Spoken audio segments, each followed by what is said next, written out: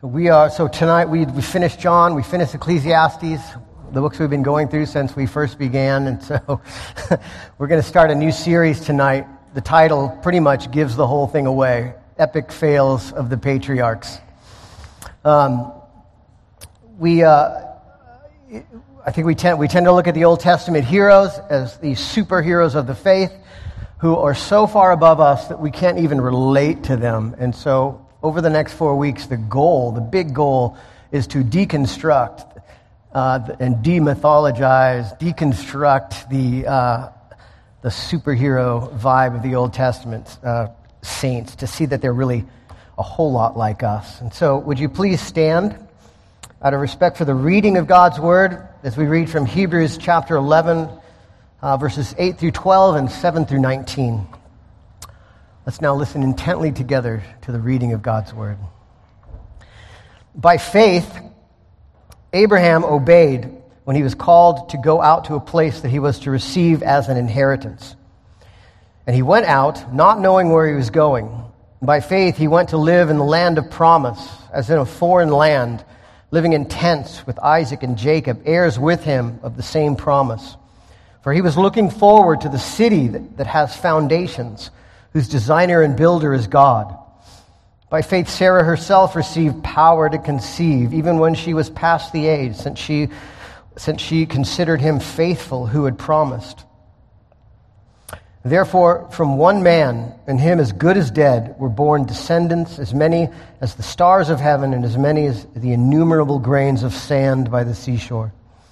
By faith, Abraham, when he was tested, offered up Isaac, and when he had received the promises, and he who had received the promises was in the act of offering up his only son, of whom it was said, "Through Isaac shall your offspring be named."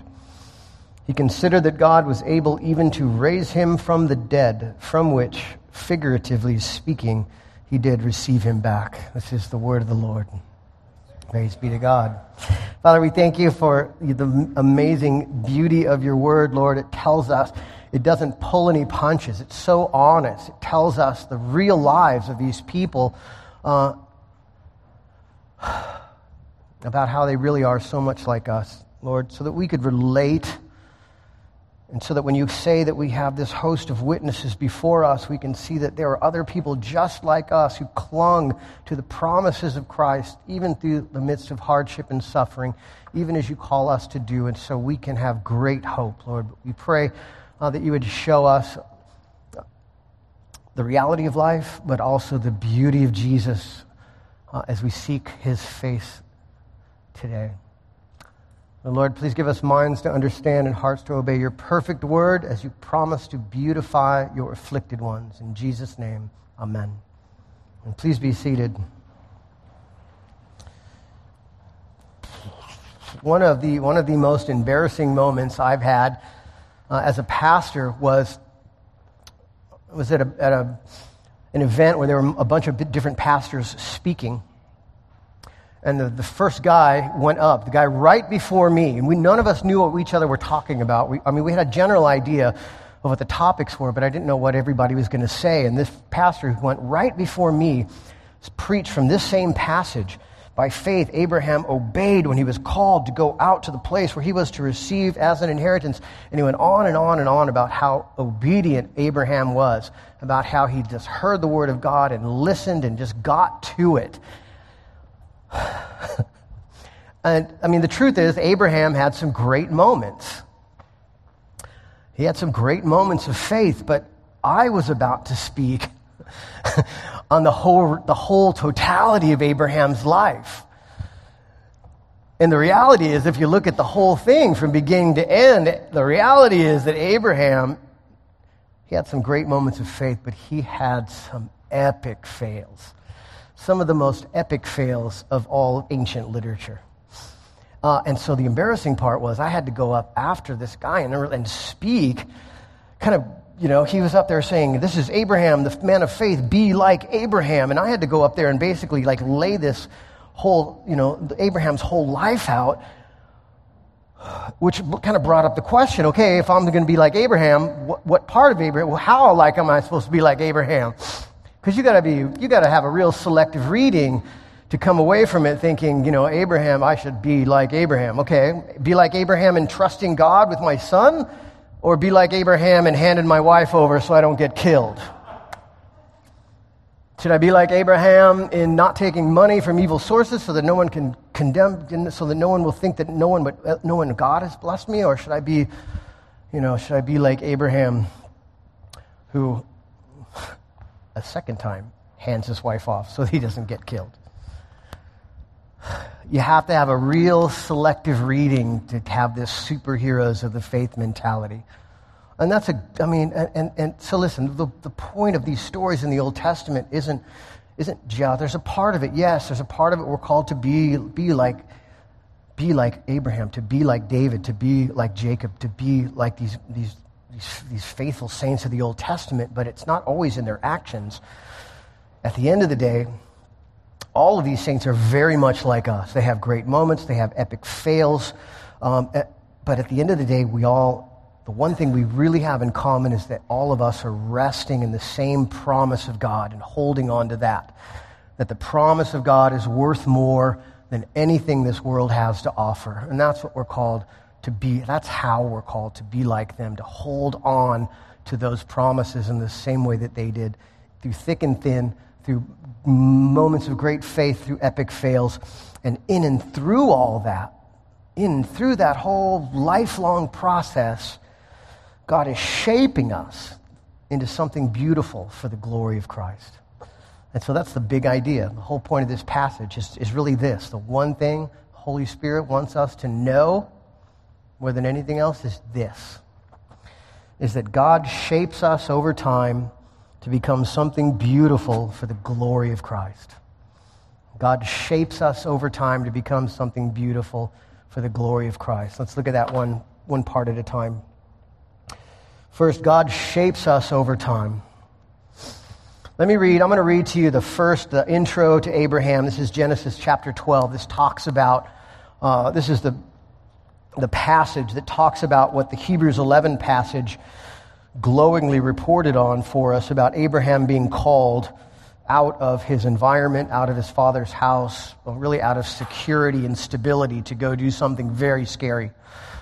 This is the call of Abraham. Let me read it, and then we'll talk about it. So this is Genesis 12, 1 through 5. Now the Lord said to Abram, "Go out from your country and your kindred and your father's house to the land that I will show you, and I will make you a great nation, and I will bless you and make your name great, so that you will be a blessing. And I will bless those who bless you, and him who dishonors you I will curse, and in you all the families of the earth shall be blessed." And so Abraham went, as the Lord had told him. Lot with him. Abraham was 75 years old when he departed from Haran. And Abraham took Sarai his wife, and Lot his brother's son, and their possessions that they had gathered, and the people that they acquired in Haran, and they set out to go to the land of Canaan. Doesn't that sound heroic? That's the glowing report. There's this tendency in the New Testament especially, and even here, where we know theologically from the Bible that those who are in Christ, that those who are redeemed, those who are saved, that God considers our sin to be as far as the east is from the west. There was this last week in Tim's catechism class, he had this great, beautiful line talking about God and about our sin being presented to God, and God, when our sin is presented to God, God looks at us and says, "What sin?" And so that reality is kind of reflected in some of these New Testament stories, or even in the official chronicle of Genesis 12. It kind of glosses over a couple of things that are important to know. And so here, that's the glowing report, the beautiful glowing report of how Abraham, what that other pastor was basing his sermon off of. But if we look at the Bible and we study exactly what happened, the reality of what happened is this. And how we learn this from listening to Stephen, the martyr Stephen, in Acts chapter 7. He tells the same story about Abraham, but he gives us a couple of more details. So let's read that. This is from Acts chapter 7. Stephen's up in front of the whole Sanhedrin, and he says, brothers and fathers, the God of glory appeared to our father Abraham when he was in Mesopotamia before he lived in Haran. That's a super important part. And said to him, go out from the land and from your kindred and go into the land that I will show you. And he went out from the land of the Chaldeans and lived in Haran, undisclosed amount of time, until his father died. And then God removed him into the land in which you are now living. So listen to what just happened there. Here's what God said. It tells us that God didn't come to Abraham when he was living in Haran. God came to Abraham before that when he was living in the city of Ur in Mesopotamia. And so God says, while he's in Mesopotamia, leave your family, leave your father's house behind, and go to Canaan. But what happened was Abraham brought his family, moved about 75 miles upriver to the city of Haran, and camped out there for we don't know how long, until Abraham's father died. And then it says God removed him, whatever that means. If God ever removed you from something, God's removed me from a couple things. Amen? So I know what that's like. Whatever he said, God removed him from there and into this land in which you're now living. In other words, so God says, Abraham, it wasn't so courageous. It wasn't so heroic. It wasn't so superhero of the faith. Abraham was kind of halting. He was like, how about I go to Haran? Is that good enough? Because what God called him to do was scary. And back in that culture, in those times, if you were with your family, you were with your people, you were landed, you had land, you were safe, you were protected by the armies of your people. To go to another land that you didn't know, to another country, to another nation, anything could happen to you. There were no protections. So this is legit. This is a scary thing that God asked Abraham to do in real life. And he responded much like we might. He kind of went halfway at first. Kind of shuffled into it, shuffled back, shuffled into it, and then eventually God, in his mercy, removed him and put him into Canaan. That's how it started for Abraham. It wasn't a super big heroic move. It was kind of like us, kind of half in, half out, but God was faithful, and God got him there. And that's just the beginning of the story. From there, the reality check of Abraham's life, it keeps going. As soon as Abraham gets to the promised land, what happens? There's a famine. And Abraham says, God's not going to provide for us. God's called us here to this land, but now there's a famine. He's not going to provide for us, and so he runs to Egypt. Unfaithful. Fear. And when he gets to Egypt, he's afraid that the Pharaoh is going to kill him because his wife is beautiful, Sarai is beautiful. And so he says, tell Pharaoh, you're my sister, so they don't kill me. And he gives his wife to Pharaoh to be one of his wives in his harem. Faith or fear? Fear. So famine's over. They come back. Abraham comes back with Sarai to the land. He's with his nephew Lot. And Abraham, he tells Lot, they get back to the promised land, and he tells Lot, his nephew, you take whatever part that you want, and I'll take the other part. He's trusting God to give him, to providentially provide for him. Abraham could have said, I want the valleys, I want the good land, and you, Lot, my younger nephew, have to take what's left over. But he didn't say that. He just left it up to God. And of course, Lot takes the best land, and Abraham gets the hillside, which is a lot harder to farm and to graze sheep in. And he says, all praise to God, and trust that God's going to provide for him, even though he gets the bad stuff. Faithful. And right after that, God comes and reaffirms the covenantal promises to him again. And then the next thing that happens is the kings come and take to the part of the land that Lot, his nephew, had taken. These kings come and wipe everybody out, take everybody prisoner, and split. There's an amazing part of God's providence, right? Protecting Abraham from that. And Abraham says, God will protect us. He takes 318 guys. What are the chances that 5 kings came with 5 armies more than 318 guys? Pretty good. He has 318 guys. He goes and he attacks these kings, gets everybody back, and brings them back. He says, God will protect us. Let's go do what's right. Faithful. And then God comes in and reaffirms him again. The king Melchizedek, the king of Salem, this pagan city, somehow has a priest of the Most High God, a remnant. And he blesses Abraham, reaffirming his promise to him, reassuring him along the way. And after that, Abraham, the king of Sodom and the king of Gomorrah, come and say, we want to give you a bunch of the money. We want to thank you for saving us by giving you all this money. And he says, no, I'm not taking any of your money, so that no one would say that I got rich off of you, and that no one would say that I'm only the Lord has blessed me. He refuses a bunch of easy money that he could have taken. That's hard to do. Amen? And he doesn't take it. Instead, he trusts God. He says, God will prosper me. I'll take what God gives me. And then God comes again and reaffirms him by instituting the covenant of grace with him. That's when he puts Abraham to sleep. And he unilaterally, God alone makes the promise to Abraham that all of these things I will do for you. And you would think after all that Abraham's faith is building, he's just going to be a superstar from then on. You know what he does next, right after that? Hagar. He's now 25 years later, God still hasn't provided the son who he's promised all these blessings through, and so he says to himself, we need to, obviously, God wants this to happen, but I need to help God. I need to force this through. I need to make this happen now because obviously God's held up. And so he decides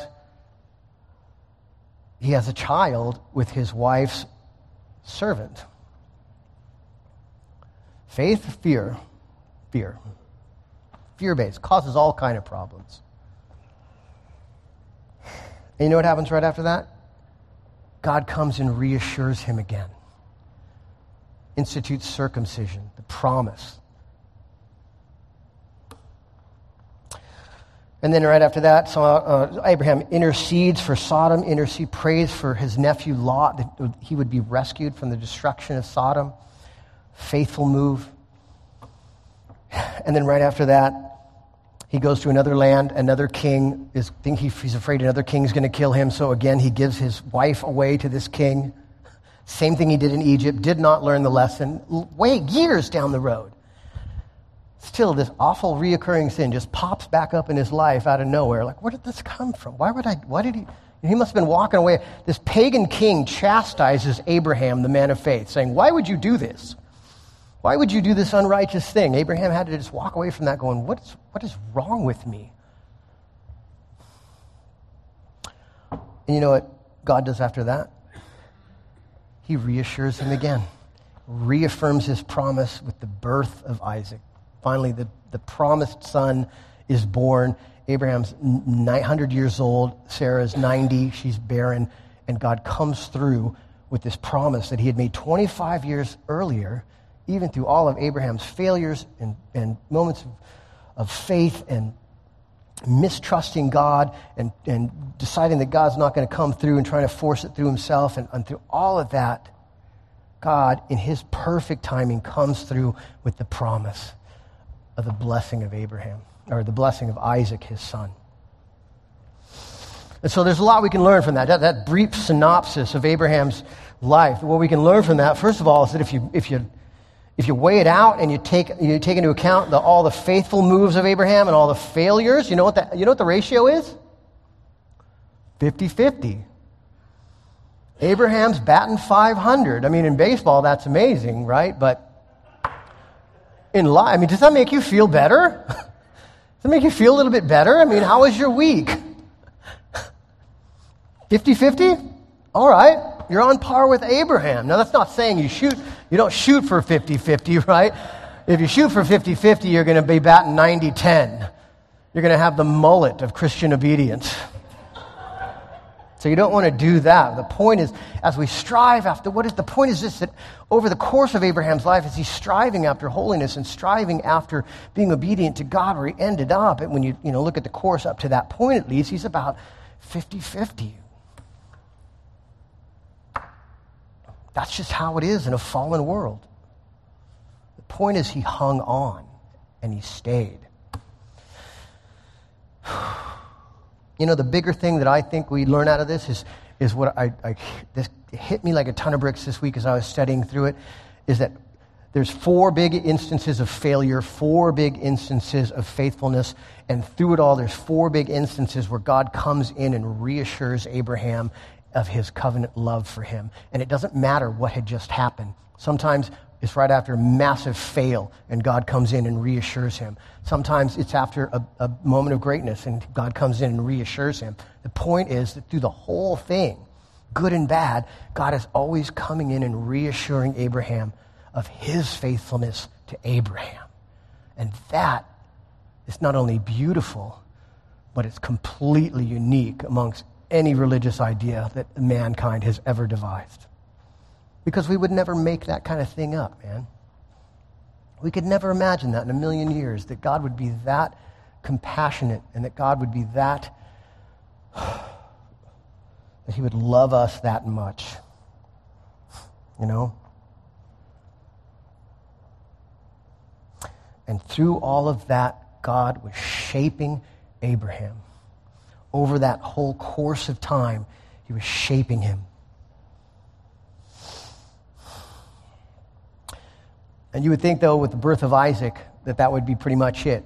Unbelievable joy. God has come through on these promises. At this point, you expect the curtains closed. You expect the happily ever after. But there's more. There's more to the story, which is the second part. First, God shapes us over time. And second, God shapes us over time into something beautiful.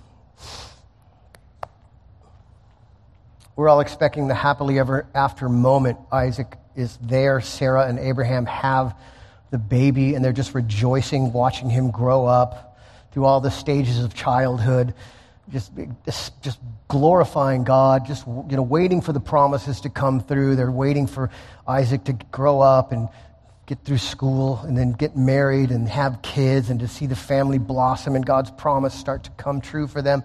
And then one morning, in the cool of the desert air, God comes to Abraham and he says, Abraham. And Abraham says, here I am. And God says, take your son, your only son, Isaac, whom you love, and go to the land of Moriah and offer him there as a burnt offering on one of the mountains which I shall tell you.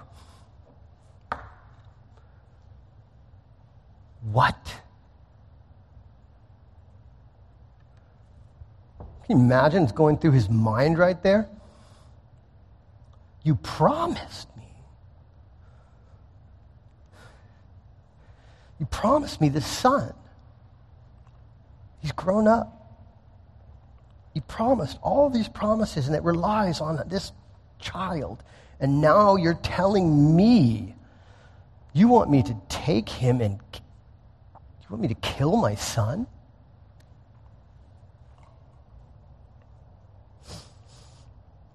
And so that's what he does. The story of the binding of Isaac. Abraham somehow sets off through the desert with his servants, with Isaac. Probably tears streaming down his eyes, in his mind of mind, in his heart, probably just praying over and over again, I trust you, I trust you, I trust you. Gritting his teeth. They walk 3 days across the desert. The whole time Isaac is already dead in his father's mind. And finally, they get to the mountain of Moriah. They go up the hill. Abraham is fully prepared to go through with it. And at the last minute, God stops him. He says, don't do it. Provides himself a sacrifice in his place. But Abraham was ready to go through with it. How did he do that? We get a hint. The hint is in Genesis 22 itself. When Abraham, he's walking up the mountain with Isaac, wood strapped to his back, and he says to the servants, stay here. He says to the servants, stay here, and I and the boy will go worship, and then we will return to you. In his mind, he's thinking, okay, I'm going up to kill my son, but he's coming back with me. And the answer we get in Hebrews 11, the passage we read first. It says, by faith, Abraham, when he was tested, offered up Isaac, for he who had received the promises was in the act of offering up his only son, of whom it was said, through Isaac shall your offspring be named. He considered that God was even able to raise him from the dead, from which, figuratively speaking, he did receive him back. You know what he just said? He said after 30 years of walking with God, seeing God's faithfulness over and over and over again, Abraham was convinced, if I go up this mountain, if I kill my son, God has promised these promises through him. I know he will be faithful, and if I go through with it, God is going to just have to raise him from the dead. And I believe God could do it. And so he walked up. He walked up that mountain. Can you imagine? Man, I'd like to say I'm there. It's not been 30 years yet. But I'm not. But listen, Abraham didn't start there, right? You can see the progression through the story. Genesis 12, go to Canaan. Okay, when my father dies, when it gets a little warmer, when I get some more money saved up, when, I finish my degree, when blah, blah, blah, blah, blah, blah, blah. That's Abraham when he starts. Then we get to chapter 15. Chapter 15, Abraham walks out. It's been 20 years since God promised him a baby, and he comes out and says, how are you going to do this? And God says, look at the stars of the heavens. If you can count how many stars there are, so many will your descendants be. And Abraham looks at the stars of heaven, and he says, okay, let me think this through. God made all those stars, and he's telling me that at 100 years old, with my barren wife, we're going to have a baby. That's not nearly as tough as making 1 billion stars, so I'm just going to believe it. I'm going to forego everything that I see and think is true based on my earthly perspective, and I'm going to trust that what God says from his heavenly perspective and his power is more true and more reliable than what I think, and I'm going to go with it, and I believe it. And he believed God, and God counted it to him for righteousness. Big move. Boom, boom. And then finally, Genesis 22, he gets the call to God to kill his own son, his most prized, beautiful baby boy. And he says to himself, God has always been faithful. If he calls me to do this, he will raise him from the dead because he is going to fulfill the promises that he's given me through this son. Faithfulness. He was so convinced of God's faithfulness to him that he was able to do that. It's our salvation, like our sanctification. It's a picture of the progression of it. Where it starts, how God moves with us, gives us these circumstances that we suffer through, and in and through it, he's building in it something beautiful, creating in us beauty, creating in us the image of Jesus. So we reflect that back into the world, which is the goal of Christian maturity and discipleship, to trust God no matter what it looks like, no matter what the experts are telling you, no matter what you're afraid of, to say God's word says this, and I believe it. Trust it. That's Christian maturity. We have a friend right now who is Christian. Her life is falling apart because she's been encouraged her entire life that Christian maturity is measured in your emotional response to worship, in your emotional experience with God. And so all the disciplines, the busy work of the Christian life and disciplines were then shifted towards that end. If I read my Bible, if I have a quiet time, I'll get emotional response. I'll be able to move God to have him give me what I want. And it's falling apart. And side note, trust me, you don't want what you want. You want what God wants. Amen?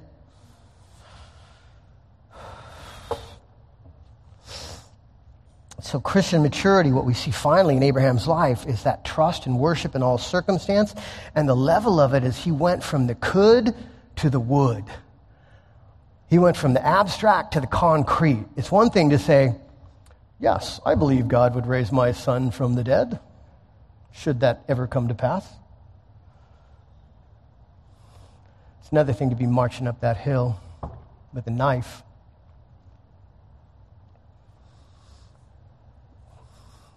That's the hard part. The hard part's moving from the could to the would.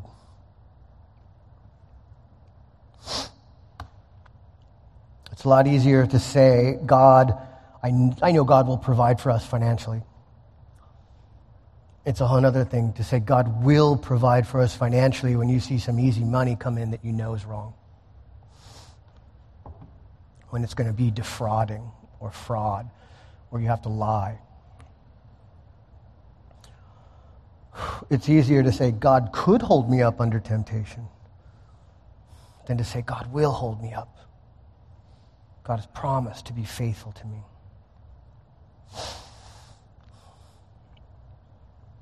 What we see is that God is making Abraham beautiful. But that's not it. There's more to it. Well, you could look at this story and you could say, you could just look at the story itself about it, God calling Abraham to kill his son and be like, that is crazy. Why would God ever act? I mean, there's a lot of things you could do to test somebody or prove their faithfulness. Why? That's nuts. That's sadistic. And there are critics who look at the Bible, look at stories like this and say, see, I ain't worshiping a God like that. And we got to also ask from this, how do we move from the could to the would?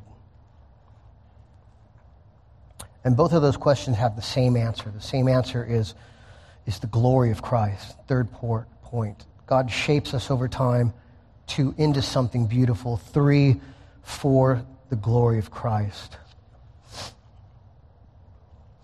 And we look at it in retrospect, we can see the whole story. And God, what God is doing is he is allowing Abraham to participate in something far more beautiful than his own sanctification, than his own life.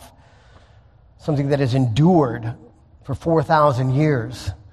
Something that is bringing and has brought glory to Jesus. He was allowing Abraham to glorify Christ 2,000 years before he was ever even born.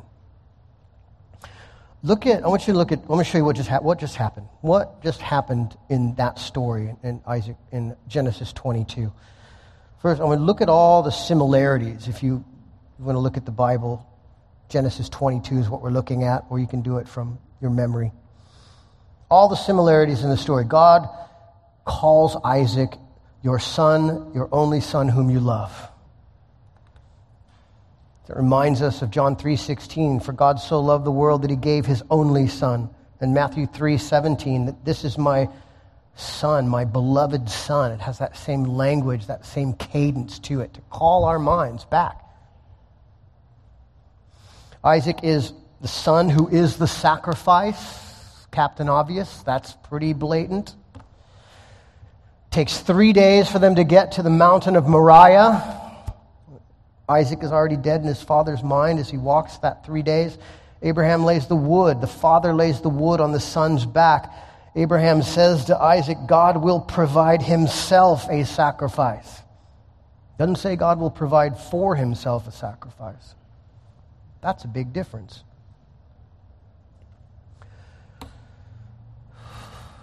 And God, at the end, provides this animal sacrifice, which is the Old Testament picture of Jesus. But there's more. The crazy part of this is, he says in Genesis 22, he says, go to the land of Moriah, to one of the mountains that I will show you. In 1 Chronicles 3, we learn this. That as Solomon is building the temple, it says, and then Solomon began to build the house of the Lord in Jerusalem on Mount Moriah, where the Lord appeared to David, his father, at the place that David had appointed. It's the same mountain. It's the same mountain. 2,000 years before, 1,000 years before the temple was built. 2,000 years before Jesus was crucified just outside the north gate on Golgotha, on that same mountain. God had Abraham take his son to the same place to show us a picture of what Jesus would do for us. Of what he would do for us. And listen to what Abraham calls the place after the fact. This is crazy. Genesis 22:14, he says, "So Abraham called the name of that place, the Lord will provide. As it is said to this day, on the mount of the Lord it shall be provided." What's the it?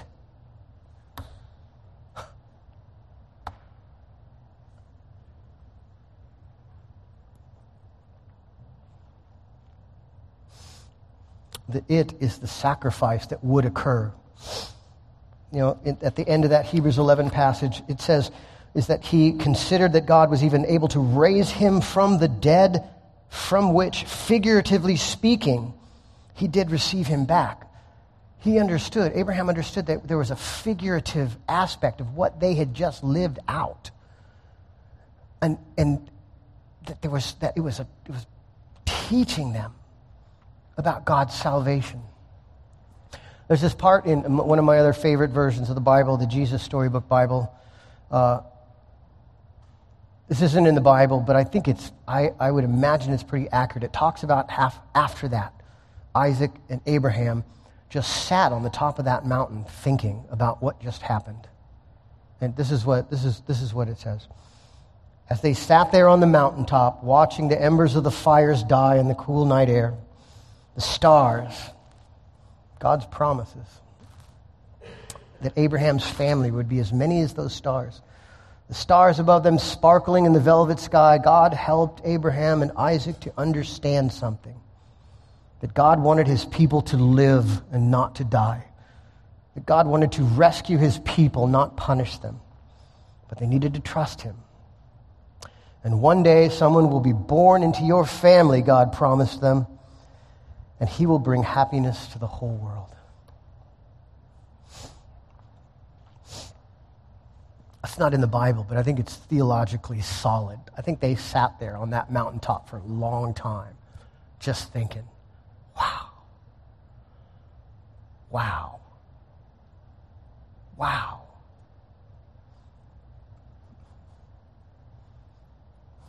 What is God going to do? Well, we know what he did. And so we can answer these two hard questions. Why would God do that first? And also, how do we move from the could to the would in the hard things in life? Question one, why would God do this to Abraham? Short answer, blessing. Blessing. God was allowing Abraham, God had brought Abraham up into this maturity of faith that allowed him to make these big moves for the kingdom, and then it was something that was glorifying Christ, who it was recorded in the Bible, and it was an amazing and beautiful thing that Abraham was able to do for God, which is my hope. I pray that all the time. God, sanctify me by any means necessary, no matter how hard it is or how much it hurts, as fast as you think I can take it, because I want the peaceable fruit of righteousness, and I want to make big moves. I want our church to make big moves. That's our prayer. There are things in your life right now that look like the sacrifice of Isaac, but it's really blessing, and you need to go with it. Second question, how do we go from the could to the would? How do we go from the theoretical, I would trust God in this, to the actually trusting him when it's happening? First, we can trust in the power of God. Look, if God was able to tell the whole story 2,000 years before it happened, that's a lot of power. If he has that much power, we can trust him. We can trust him that he has the power to protect us in all things, that he can do anything.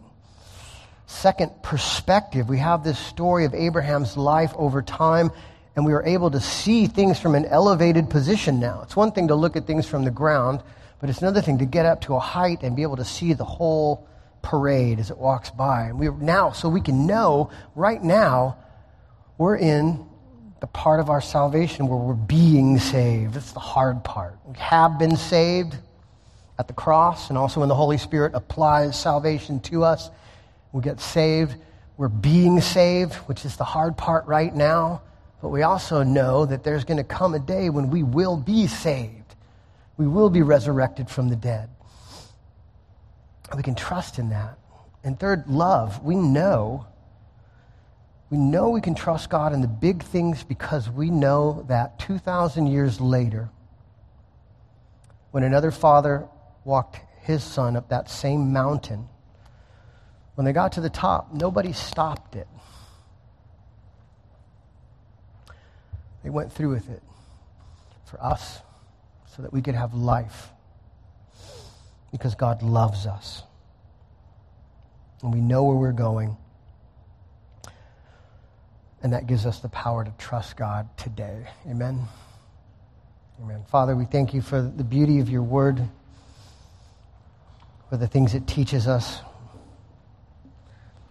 Lord, we pray that you would help us to be faithful, Lord, when we're faced with that thing that looks like to all the world like awful sacrifice. We pray that we would look at it, and if it is in accordance with your word and what we know to be true, we pray that you would help us to look at it and instead say, blessing. I'm going to go with it. Even though it hurts at first, Lord, we trust you. We know that you're shaping us through those things into something beautiful. And we pray that you would use that, Lord, you would beautify us, that you would create Christ-likeness in us, Lord, so that we might be able to do big things in the world for you. Whatever that is, Lord. Whatever you call us to do.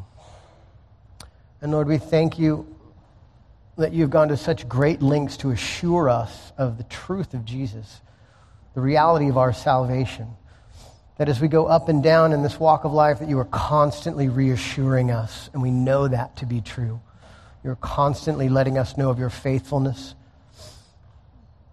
And we know that because what Jesus has done for us, that we are safe and that we will be with you in heaven, Lord. Help that motivate us to stick with you as you stick with us through this evil age and into the next. And we pray this in Jesus' name. Amen.